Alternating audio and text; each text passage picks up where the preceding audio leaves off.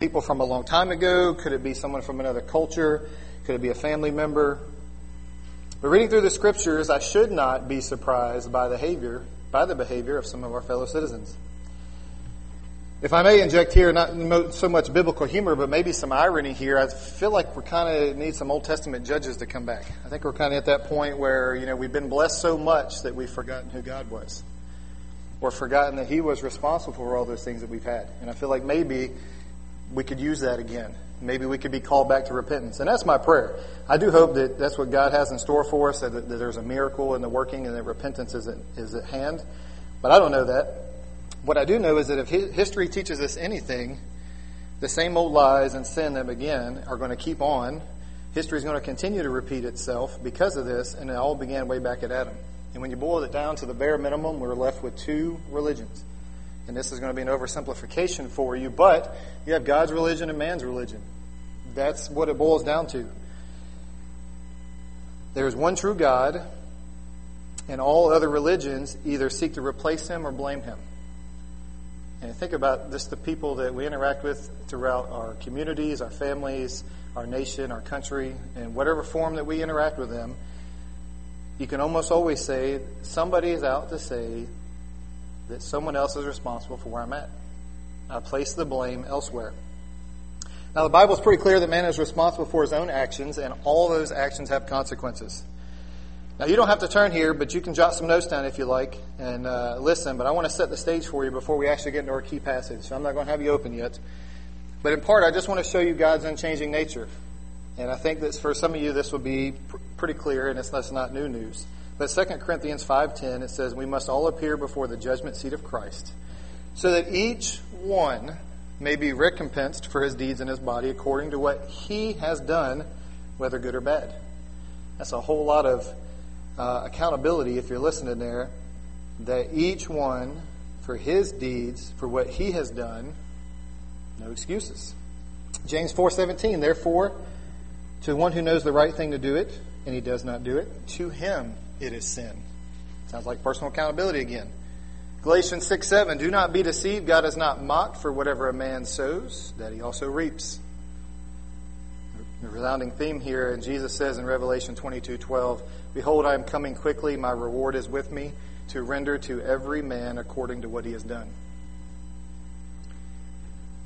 So I'm pretty sure that most of you, that reality of personal accountability is not new news. In fact, I think that you'll find a lot of people like or believe in the idea of personal accountability even when they don't ascribe it to God's Word. And I would say that we are used to that because these ideals are the byproduct or the fruit of our nation being founded on biblical teachings. However, in today's world, we are quickly seeing a change from this idea. There is this idea that personal accountability is not what it's about. Then there is this loud cry from social justice warriors and victimhood culture. And since we live here, how should we deal with that? What should a Christian do about such things? What is the stance that the believer takes amidst your friends and your co-workers that is pleasing to God? I struggle with this question a bit lately because I've interacted with a lot of people and I've tried to have a lot of open dialogue at work and with friends and people that I don't think are believers. And I would say that you guys know about, pretty much like I know, that at any given time, on any given moment, on any given day, there are thousands of voices crying out to you for your attention because they either want your help, your support, your money, your time, and so on and so forth. And furthermore, if you don't do any of those things, most of the time your inaction is regarded as being part of the problem.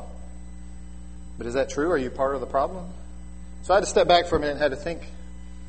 And to do that, I have to get in a quiet place. So I don't know how things go for you, but when I sit back and actually get a topic on my mind, a lot of times my thoughts, they hit quicker than I can process them. And so I'll take you down that journey for just a second. And this is just what I do, and you'll see where this is leading to about how God works in our lives. But I look around and I'm like, I see hate and I see violence, and I know it's wrong. But I know that the devil's a liar, but I know that people are easily deceived and that there's nothing new under the sun, but this is just history repeating itself. But man, most of that is wrong. And man, look at my Christian brother over here. All of a sudden, he's jumping in hook, line, and sinker. Man, he's been blinded by labels, but light shouldn't have fellowship with darkness. What are the random quarrels for? God says they're useless. The wages of sin is death. People need to hear the gospel, but they have teachers who itch their ears with what they want to hear instead. We should be speaking the truth in love. How do I fix it? Can I fix it? Should I say something? What should I do? So I sat down and I began studying. And I'm no stranger to God's Word, as I know most of you are not either, but it's oftentimes that when we dig that sometimes we realize that we've been crowded out by a lot of noise. And the Bible has a lot to say about man's actions. And so with that in mind and with that prayer, God reminded me of this simple truth. The sinner dies. And you're like, well, that's common sense. Preacher, we've been in church for a while. And I think sometimes we quickly forget amidst all this noise and we don't sit quietly with the Word of God that even though He has made it clearly evident that when it all boils down, the sinner dies. The rest of the noise around us is just a distraction.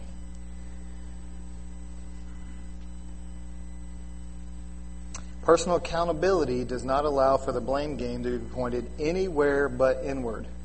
But that is not what we're going to see around us. That is not what society is telling us. And all these competing voices, coupled with a whole lot of information overload, had made me forget a simple truth there. There's a lot that I can do in a society, but what is it that I must do? What is it that us believers must do? And for some of you, I would assume, as you hear these questions posed, you've already begun to think. Things have already popped in your head. What is it that I'm supposed to do? How is it that I take that information and move forward? And I would encourage you, that's a good sign. That's the Word of God that's been hidden in your heart that says, if you follow, speak the gospel. So just as throughout human history, we cannot leave that crucial part out of what our society is going through. We have to stop and say, amidst all that noise, that the wages of sin is death, and the sinner dies. God has not made that a secret message that only we have that we can't share with other people. It is foundational to the personal accountability that each of us may face no matter what else or who else we think that we can blame. And I get it.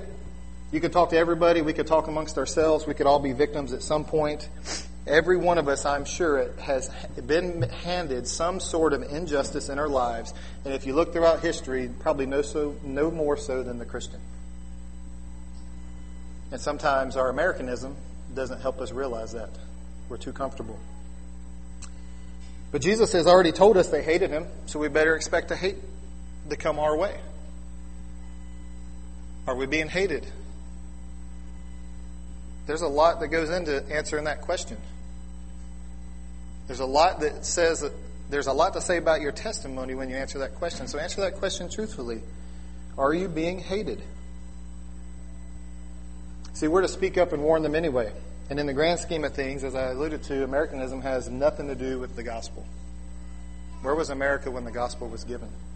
Where was our society when the gospel was given? Kind of hits you a little bit. It's like, ouch. My Americanism has nothing to do with my gospel presentation, but what should I be doing? So I just want to take that out of the equation for a minute. Let's imagine that this is an American society. Let's just imagine this is people. And then by and large, the Scripture tells us there's two types of people.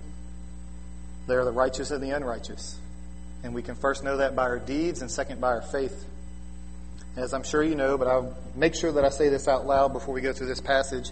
There is no amount of righteous deeds that will ever override the gospel. And we're going to talk about that more in a minute. But today I want to highlight for you personal accountability, because I feel like people think this is something new. But our society is not the only one who's ever had to answer that question. We would not be the last ones that have to answer that question. So I'm going to ask you to turn today to Ezekiel 18. And while you do that, I'm going to give you a little background. That's going to be our main passage today. So I'm not going to ask you to chase all over the place. But I want to highlight personal accountability. Now, Ezekiel, just to get you up to speed, a really quick, brief summary. He's been taken captive, and he's living a somewhat comfortable life, so to speak, as being a captive. Because he wasn't necessarily a slave, but he wasn't necessarily free to leave. You might think of him more as like a colonist in a new land. Not by choice, though. So in his captivity, God told Ezekiel that he had to speak up and warn Israel, who had at this point been rebellious, that they would be responsible for their actions. And as such, throughout the book of Ezekiel, several times God portrays Ezekiel as a watchman. The watchman sat along the wall and would warn of coming judgment. And as you think of a military, would warn of the coming invasion that might happen. But Ezekiel's job as a watchman was to warn Israel of coming judgment. And throughout God's discourse with Ezekiel, one thing becomes very apparent, and God warns Ezekiel of this. People are not going to like what you have to say, but you got to say it anyway. And it actually uses words and terminology that says basically no matter their dismay, their dirty looks, their refusal to listen, Ezekiel, you have to deliver my message. And today I want you to hear that God, in His all-knowing, all-powerful, ever-present, unchanging character, that personal accountability is not new. And in addition to that attribute, He calls His watchmen. And in this case, as we move into our society, there are many of us that can be considered watchmen, to speak up. And He told Ezekiel to not do so would actually put the blood of the people on him. And He does a call for individual accountability, but He says, if I've told you to speak and you don't, I will hold their blood on you as well. Let's look at Ezekiel 18, and I'm going to read starting in verse 9 through verse 20, but we're going to key in today with our key verse being from Ezekiel 18:20. If he has walked in my statutes and kept my judgments faithfully, he is just. He shall surely live, says the Lord God. If he begets a son who is a robber or a shedder of blood, who does any one of these things and does none of those duties, but has eaten on the mountain or defiled his neighbor's wife, if he has oppressed the poor and needy, robbed by violence, not restored the pledge, lifted his eyes to idols, or committed abomination, if he has exacted usury or taken increase, shall he then live? Rhetorically, you would say no, but he even makes that clear in the next verse, or the next sentence there, he shall not live. If he has done any of these abominations, he shall surely die. His blood shall be upon him. Sounds like some personal accountability. If, however, he begets a son who sees all the sins which his father has done and considers but does not do likewise, who has not eaten on the mountains, nor lifted his eyes to the idols of the house of Israel, nor defiled his neighbor's wife, he has not oppressed anyone, nor withheld a pledge, nor robbed by violence, but has given his bread to the hungry, and covered the naked with clothing, who has withdrawn his hand from the poor, and not received usury or increase, but has executed my judgments and walked in my statutes, he shall not die for the iniquity of his father, he shall surely live.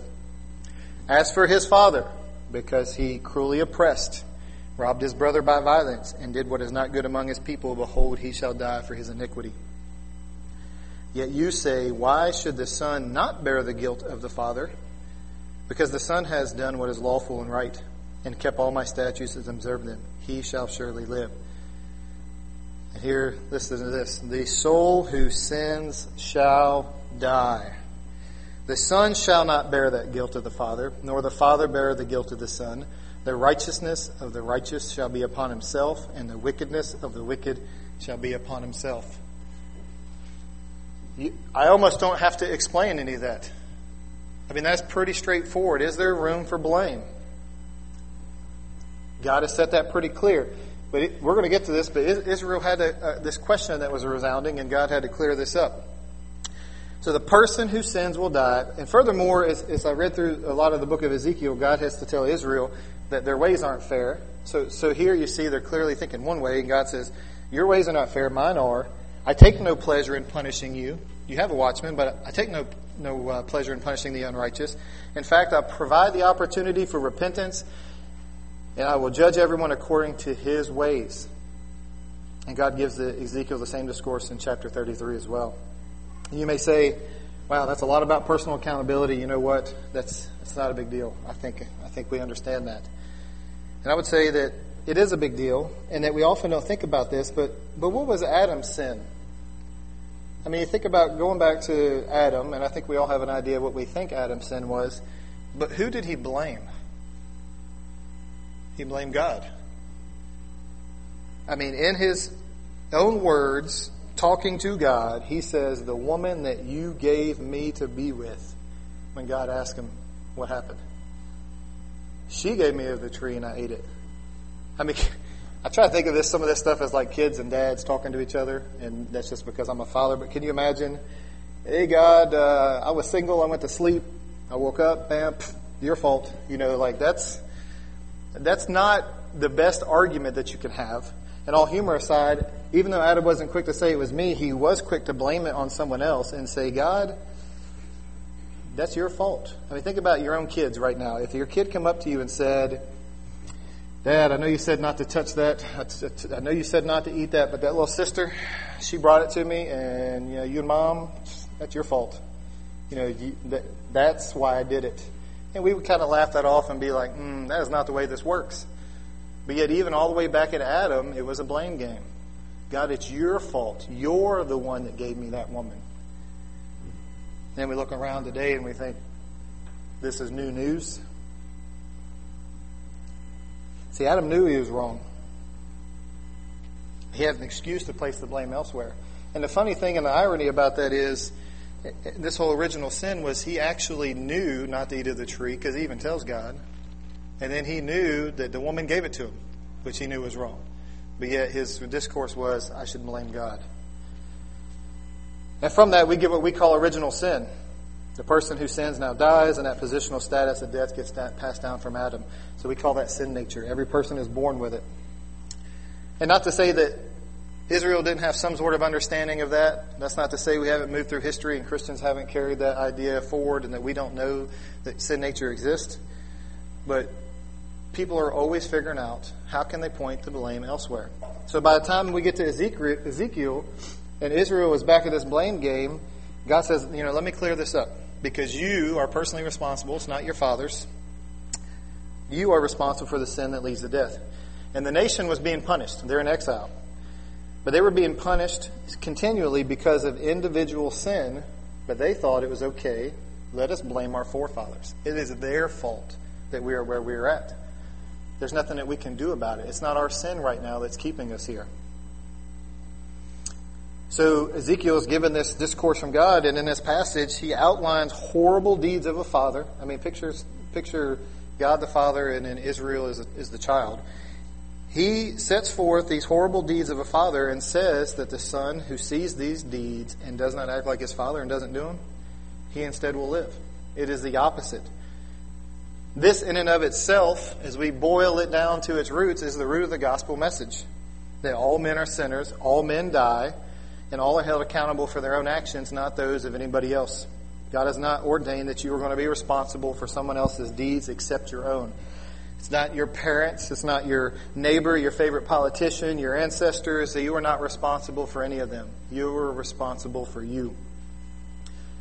Throughout history, people have always tried to shift this blame of the current situation or their current actions, and somehow hoping that that lack of accountability lets them squeeze by. And in God's reckoning, judgment comes by how you respond to Christ, either through the resurrection of life or condemnation. See, it's how they respond to Christ that matters. And Jesus, he says this in John 5:22-30, and I'm not going to ask you to go there, and I'm only going to key in on this one part of the verse, and after the discussion is happening and Christ equates belief in him with everlasting life, he goes on to say in verse 29 what the results of that is. Where does the individual go with those results? What are those who have done good? The resurrection of life. And to those who have done evil, the resurrection of condemnation. There it is, again, personal accountability. Based on what the individual did with their faith. This idea is not new. Jesus didn't institute it. As we just seen in Ezekiel, Isaiah talked about a lot of the same stuff with personal accountability. God was always trying to hold everyone accountable for their actions, whether righteous or unrighteous. And he says, say to the righteous that it will go well with them, and they will eat the fruit of their actions. Woe to the wicked, it will go badly with him, for what he deserves will be done to him. God's unchanging. So as I read these verses and I think about personal accountability, I begin to realize if God visits iniquity on the sinner, should I look around in our society and be shocked at what I see? And rhetorically, we could all say the answer is no. Because don't we expect God to be faithful to what he says? We expect that what we've read in his word is going to hold true. So why would we expect to look around and see nothing different with unbelievers? Is America somehow different? It's not. It might be a little bit louder now than it's ever been as far as the noise is competing for your attention. So a society that hates God inevitably is going to suffer at His wrath. So I survey the Bible, and I listen to lots of guys that I think are wiser than me, and I try to assimilate what I hear from the Bible.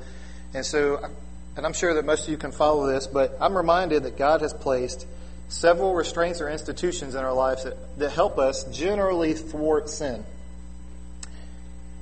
And only so much and so is it led by the Holy Spirit. And one of those things is the heart. God tells us that He's written the law upon the heart. But what has society done with that? What matters? It matters how I feel today.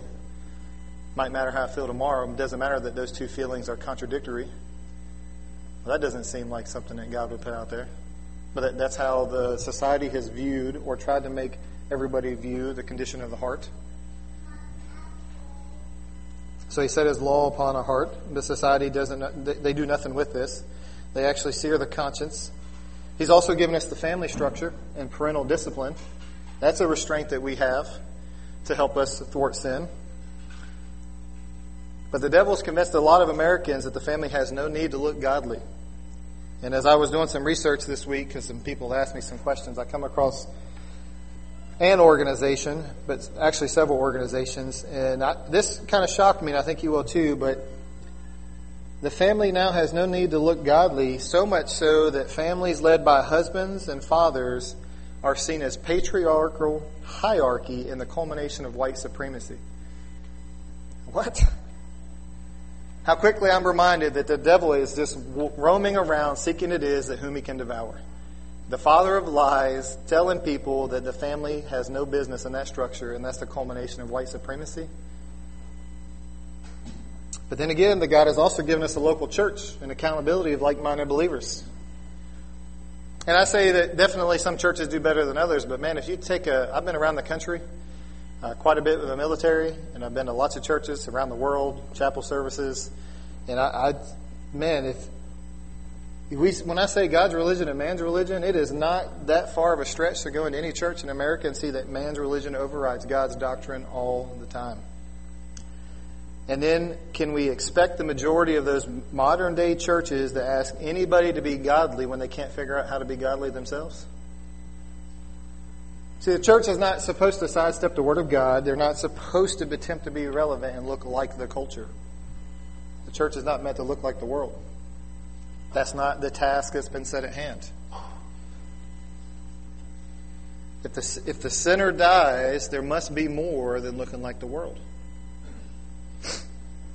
So then there's also the government. The government has the authority that God has given it. That's another restraint. But if you look around today and you think about policing and governing law, do we expect anything godly out of that? Not from society at large. So when these institutions, by and large, are weak, and in some cases they are not existent, it should come as no surprise that the world that we are placed in today is influenced by the devil. It's absent godly obedience, and we should expect no different than what we see. Does that mean we shouldn't do something? I mean, in turn, largely, you can explain all those by the consequences of a personal accountability.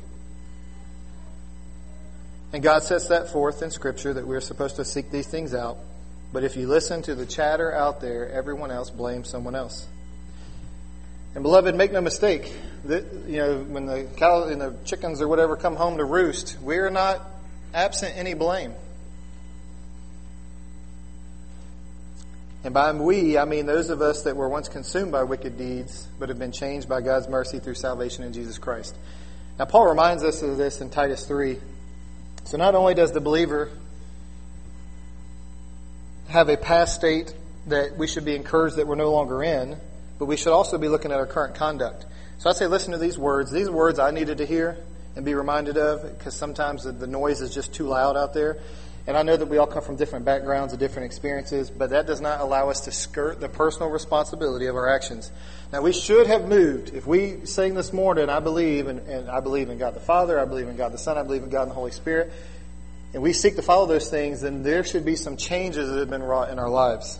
There should be a set of character traits that we move from to another set of character traits that we move to. And that is simply a result of salvation in Christ. So do you see yourself doing this?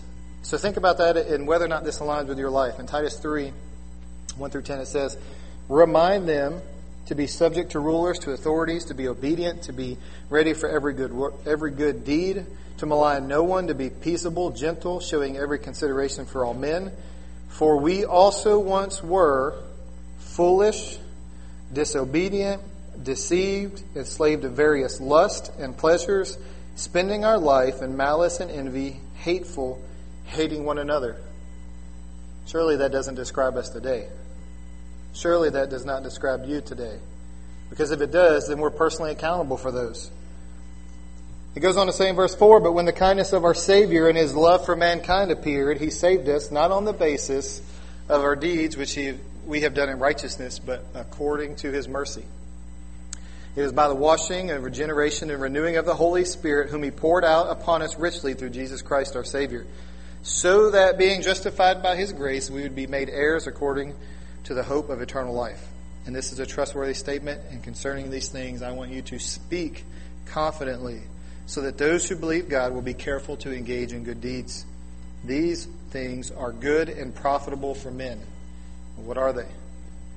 Avoid foolish controversies and genealogies and strife and disputes about the law, for they are unprofitable and worthless. Reject a factious or divisive man after a first and second warning, knowing that such a man is perverted and sinning, being self-condemned. And you think, oh my goodness, well that's just too easy. All unbelievers are like that. That's not who he's talking to. So if every soul who sins shall die, and you see all those sins on that list, and you say, well that's not me, I'm pretty sure it characterizes most everybody at some point, and that's just the average individual. But Christ enacted mercy upon us, so we're to be set about doing some things. The resulting fruit of salvation should look like what he just said. Good deeds, profitable for men, put away from useful strifes and disputes. Rejecting those who seek out to cause trouble and commit perversions of all types. Now, if he's talking to believers and that's a tall order, how much more intense do you think it's going to get if you start interacting in a fallen world surrounded by sin? So if you think about doing that within the church, and then what your responsibility is to the world, do you think you're caught up in obedience when you hear this, or are you convicted by the conscience? Now, I'm thankful personally that we're just passing through, because I don't mean to be a downer on this, but when you look around and we see everything that's going on, sometimes you just want to put your head in your lap and just try to ignore it all. So we're just passing through this world, and it pains me to think that we have all this stuff going on, and there will be those who remain blinded to sin, at the point that they won't ever or could never hear the message that you or I may bring as the watchman about Christ. And you say, but I thought if someone goes and speaks, they'll hear, right? Well, maybe. That depends on the work of the deceiver. That depends on the state of the man. You're like, surely that's not true. Well, let's see what God's Word says about that. You carry that message. 1 Corinthians 2:14, the natural man does not accept the things of the Spirit of God. They are foolishness to him, and he cannot understand them because they must be spiritually appraised. 1 Corinthians 1:18 and 19. For the word of the cross is foolishness to those who are perishing, but to us who are being saved it is power of God. For it is written, I will destroy the wisdom of the wise, and the cleverness of the clever I will set aside. So not only will they not listen, they will take this cleverness and this wisdom they think they have and think it's enough that they don't have to listen to anything that you have to say. Does that not sound true as you interact with people? So what do you think? What is it that we should do? What should I do? What should you do? Preach the gospel of Jesus Christ anyway. The crucified cross, we know, will be a stumbling block to Jews and a hindrance and foolishness to the Gentiles. But did God give us that information and say, so just blame everyone else and don't worry about it? That's not what we're told. And see, Satan is also at work blinding people every chance that he gets. And that is not new news. We should expect it. Paul warned of this in 2 Corinthians 4:3 and 4. He says, and if our gospel it is veiled to those who are perishing. Why? In whose case the God of this world has blinded the minds of the unbelieving, so that they might not see the light of the gospel of the glory of Christ, who is the image of God. Satan is at work making sure that people stay blinded. Well, how do we combat that? Well, what do we do with that? Satan and his ministers portray themselves as ministers of light and righteousness. So think about all the things that people say and all the excuses that people come up with, and think about Satan and his ministers portray themselves as light and righteousness. Do you see the dilemma there when you have conversations with people? It's quite the dilemma. And you're like, how in the world does that person as a believer, if they are a believer, think that? Satan is actively at work. But that shouldn't surprise you, because that's exactly how we can be accused of and persecuted for not jumping on the bandwagon and proclaiming, and listen to this list, and proclaiming everyday modern intersectionality, victimhood, cisgender, nonconforming, transiforming, pro-choice, untraditional marriage, homosexual act as some sort of progress in society. You can't get on board with any of that? Jesus calls his people to love everybody. And you say, that's a crazy list. And I would echo, guess what? There's nothing new under the sun. That sounds like a whole bunch of labels of new things that are as old as time itself. That's not new. And guess what? Just as our passage said, the soul who sins dies. That was a whole lot of noise that we listen to in the world, but the soul who sins dies, based on personal accountability and how they respond in faith to the work of Christ. And that response, when it's unrighteous, what do you think happens? I know we haven't been in Romans for a while, but Romans 1:18 through 32, I'm going to read this passage and just listen and sound like, are you reading about America or are you reading about Paul talking to Rome?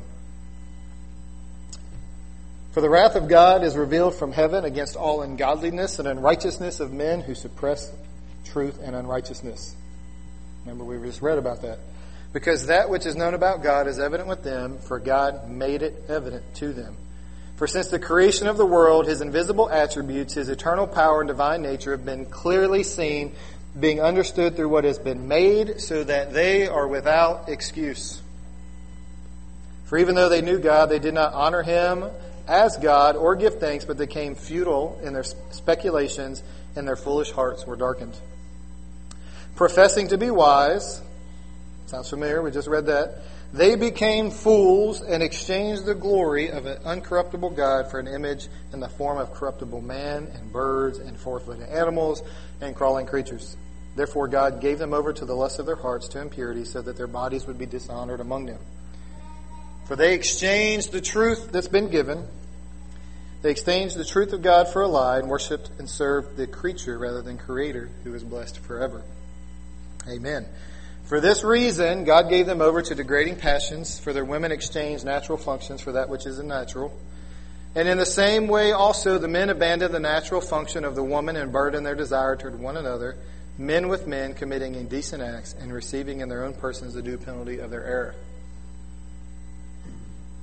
And just as they did not see fit to acknowledge God any longer, God gave them over to a depraved mind, to do those things which are not proper, to be filled with all unrighteousness.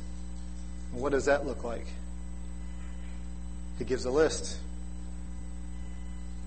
Wickedness, greed, evil, full of envy, murder, strife, deceit, malice. They're gossips, slanderers, haters of God, insolent, arrogant, boastful, inventors of evil, disobedient to parents, without understanding, untrustworthy, unloving, unmerciful. And although they knew the ordinance of God, those that practice such things are worthy of death. They not only do the same, they approve of those who practice them. Sound like a couple of leaders that I know that claim that they serve God. If you read verses like that and you view society through that lens, how can you not be heartbroken? And I know there's an ebb and flow in all of our lives. Like, what do we do with some of this information? You know, I can't spend every waking moment going out and talking to people about the gospel. I still got to live. And I get that. But when you read these type of verses and you look at what was going on then, what is going now, and you see that nothing's changed, and regardless of all that, Christ said, do my work anyway. The soul who sins dies. You are my watchman. Go forth and tell him of the coming judgment. If that doesn't upset you looking at that list, I don't know what will. Because I look around at all that unrighteousness at work in our society and I think, why should I? Or why would I expect to see anything different? And then I think, man, I got friends and family who bear that burden and they don't even know it. They're blinded by the devil. They're blinded by the natural state of man. They can't know it. They bear that burden, and I think, man, my heart aches. So I want to be clear today. Obviously, personal accountability is a big deal. The soul who sins, and we all sin.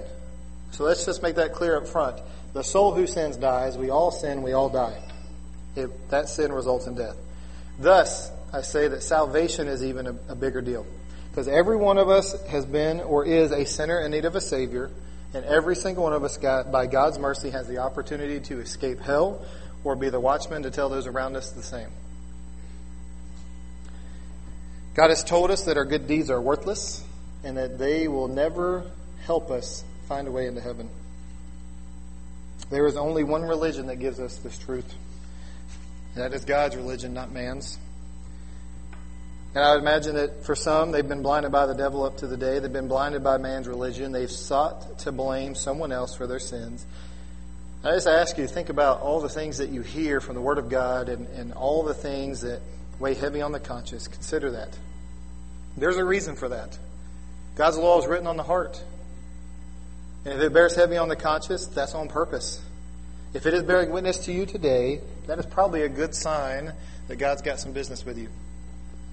Whether or not you're a believer and you just needed to be reminded of that, or you're unbelieving and you just don't know what to do. You're searching. God's knocking at that door. That law that's written on your heart, it testifies to that fallen nature that every single one of us was born with. And none of us can make that right apart from the righteousness of Christ. See, those sins and those wrongdoings and those things that we see in everybody else and that we see in our lives, they might make you feel bad, but there's only one atonement for them, and that is the shed blood of Christ on the cross through the power of the resurrection as Him as Lord and Savior.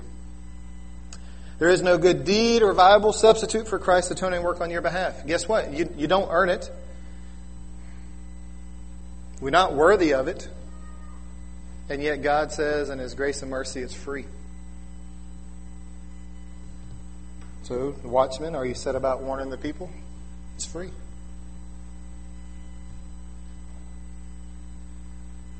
See, all you have to do if you don't believe in God at this point is according to Romans 10:9-10, is confess with your mouth the Lord Jesus and believe in your heart that God raised Him from the dead and you'll be saved. Because it is with the heart that one believes unto righteousness, and with the mouth that confession is made unto salvation. And furthermore, it goes on to say, if you do so, you won't be put to shame. And that everyone that calls on the name of Jesus will be saved. Now see, here's the thing. I can't do that for you. We were talking about personal accountability. I can't do that for you. Your parents can't do that for you. Your grandparents can't do that for you. Your friends can't do that for you. That is a personal responsibility to answer the call of the Holy Spirit in your life. And if it weighs heavy on the conscience, I beg that you do it now. I don't know where everyone stands at in their life. I think I know where a lot of people are based on their works of righteousness, but we were deceived all the time. See, there's only one answer to society's problems, and it is the exact same answer for our unrighteousness. Only one name under heaven by which men may be saved, and who is that? Jesus Christ. Do you answer that call today, or do you share that with others? Will you blame someone else for the position that we're in, or that you're in, or that your family's in? Will you allow them to remain blinded?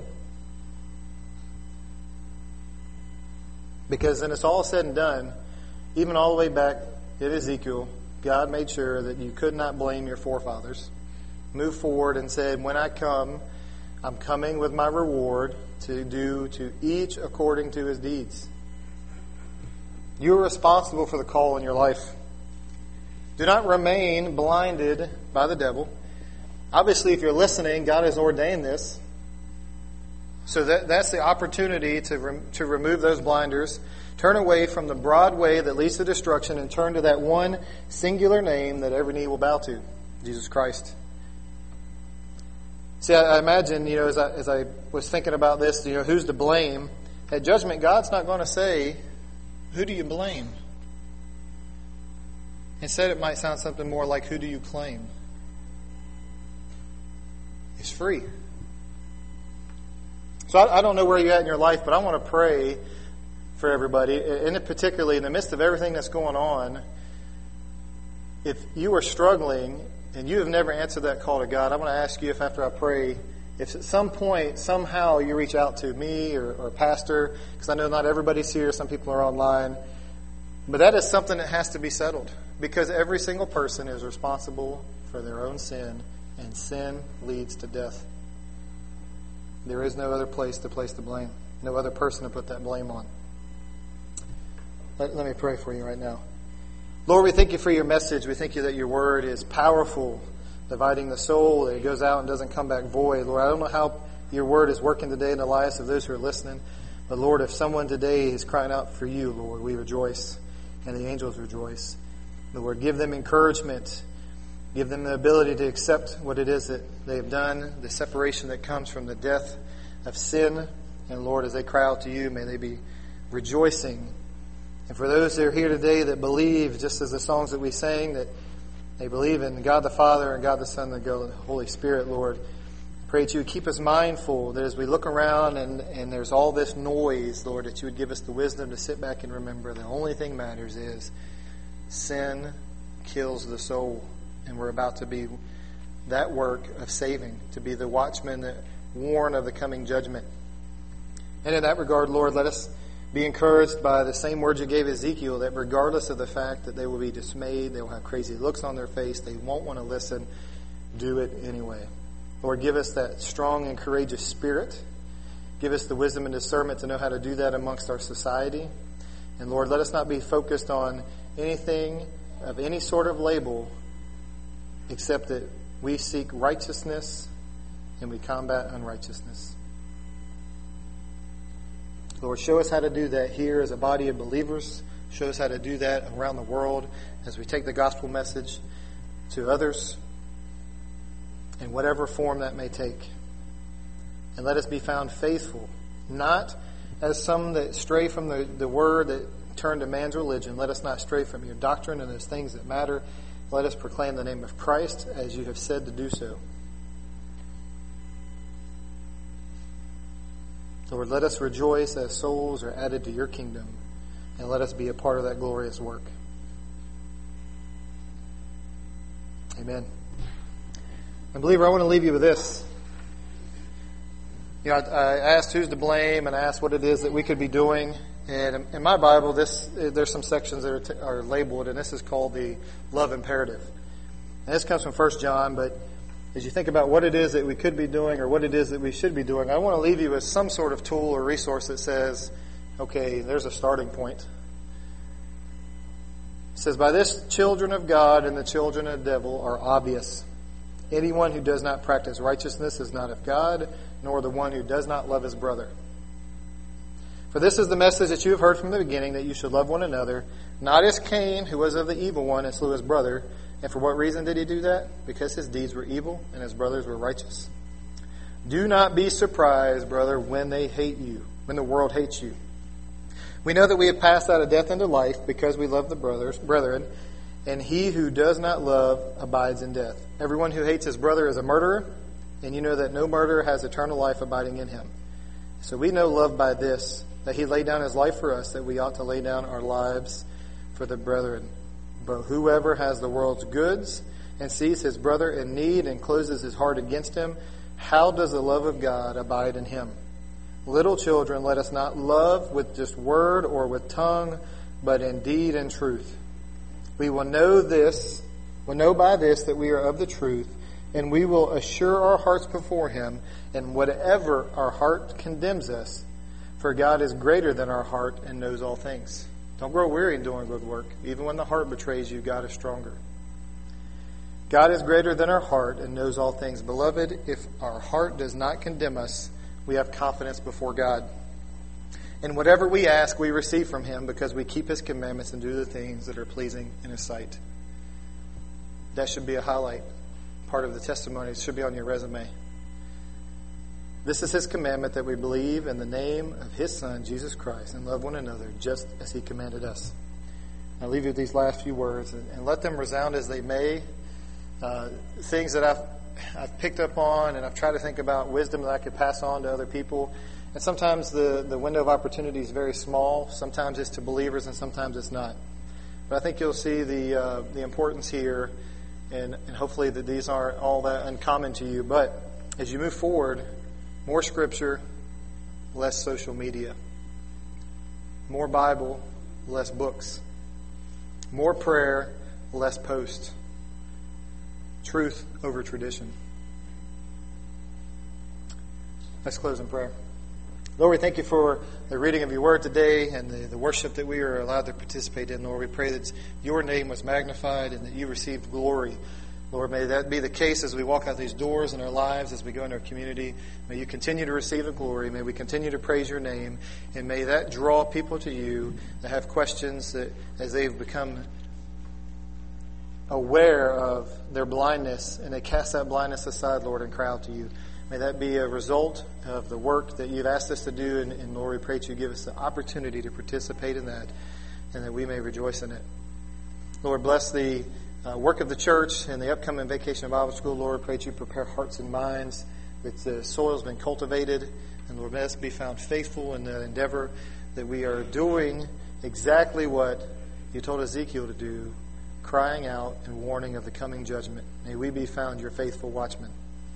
In your Son's name we pray and ask these things. Amen.